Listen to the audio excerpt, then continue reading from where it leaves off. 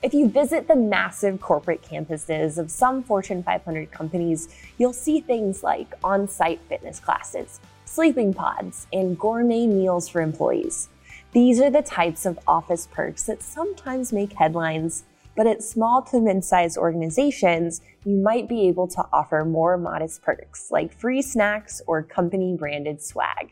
Office perks are becoming increasingly popular as businesses around the country compete for top talent, but more is not always better.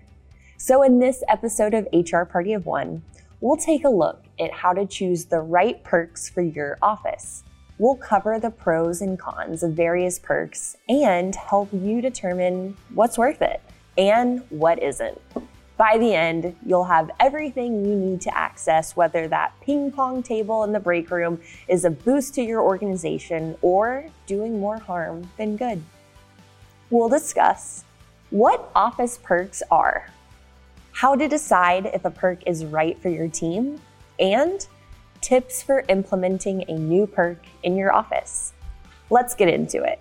What are office perks, and should you offer them? First, let's be clear. Office perks are not the same as employee benefits. Major benefits like health coverage and PTO are just expected in today's recruitment environment. Along with hourly rate or salary, they make up the bulk of your employees' compensation packages. If you're looking for strategies to build your benefits plan, we've got a 3-episode series dedicated to that. I'll link to it in the description. Perks are like extras. Little bonuses that might tip the scale for an employee looking at 2 otherwise comparable offers, or that might make working at your organization more fun for your current team. Think things like snacks, games in the break room, incentive prizes, gamification, small wellness or commuting stipends, and supplies or clothing with your company's logo on them. There are lots of potential advantages to offering perks. They can help you draw in candidates during recruitment and are often especially useful when recruiting for entry-level positions that may not have especially competitive pay. Adding some fun to your office can also improve morale and increase productivity at a relatively low cost. For example, here at Bernie Portal, we offer an arcade-style incentive in which team members can earn their choice of branded prizes for making a bigger impact. On the other hand, the wrong perks might do more harm than good. If you spend a bunch of money on swag or programming that doesn't get used, you not only lose that investment, you lose the trust of your team as well. If employees don't see value in the perks you offer them, they're likely to wonder why you wouldn't just pay them more instead. Those tensions can be bad for your culture and your turnover rate. So it's important to choose which perks to offer carefully. Let's take a look at some questions to consider. How to decide if a perk is right for your team. First, what is your motive in offering this perk? This question applies to perks you're considering as well as ones you already provide. Think carefully about the reason for this perk. Is it designed to incentivize productivity? Is it a nice bonus or a distraction from an unsustainable pay structure? Are you trying to build a genuine organizational culture or just get employees to buy in at your company? Employees may wonder about your motives too. Consider some of these headlines about high-profile office perks. Companies are finally getting rid of dumb work perks. The era of wacky office perks is dead, and even cushy office perks are a trap. Remember, you want your perks to draw people in, but not compromise their trust.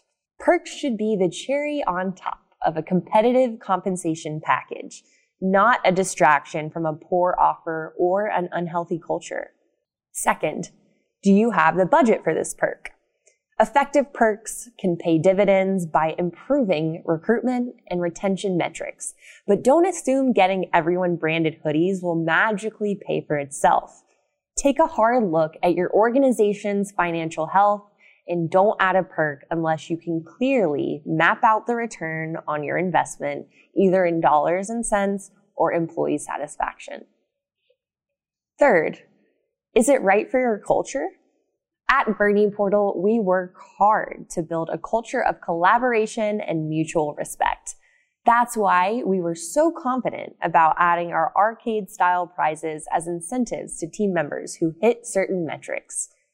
A little healthy competition can add excitement and variety to your team's days and help your organization reach its goals. But if you're still working on building your culture, that might not work. If your team doesn't yet have the foundation of mutual respect, competition could quickly become more toxic than friendly and counteract your good intentions. Finally, who is the champion? Have you ever had an employee reach out to you about offering a certain perk?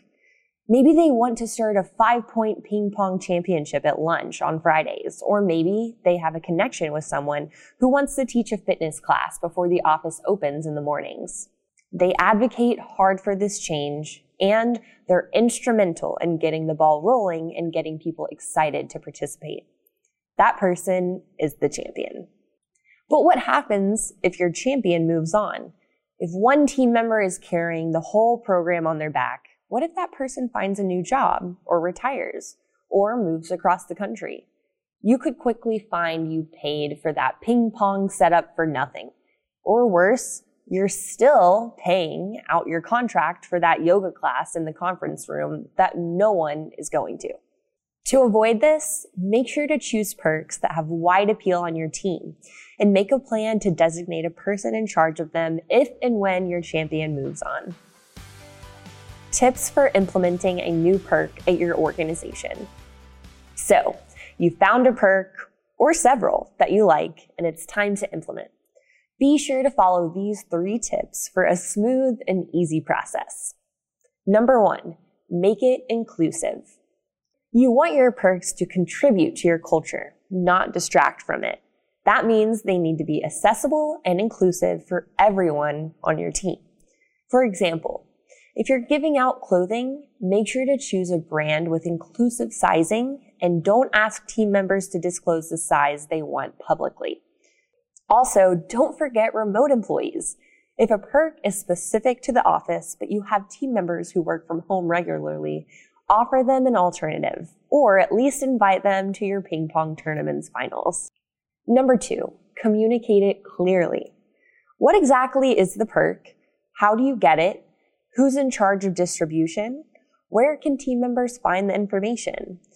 This communication is especially important if the perk is something that has to be earned, like extra time off for hitting sales quotas, or a bonus for referring a new employee. But it can also help you standardize the process, which can help you continue if your champion leaves. If you plan to keep this perk in place for a long time, consider adding this information to your culture guide or employee handbook. That way, your team can refer to it at any time and won't need to ask you directly. If you don't have a culture guide yet, we have 2 episodes dedicated to how to create one. I'll link to them in the description. And number 3, explain the why. This is a great tip for any change you make in your organization, and changing perks is no exception. Tell your team why you're adding or removing this perk, what you hope the impact will be, and how it connects to your culture and your mission. Understanding the why will help you get buy-in from leadership and the whole team, which will help you build trust and contribute to a meaningful company culture now and in the future. In this episode, we've covered everything you need to know about picking the perks that make sense for your organization. While the flashy nap pods and gourmet meals of big tech offices may have run their course, more reasonable perks can be a great investment for your organization.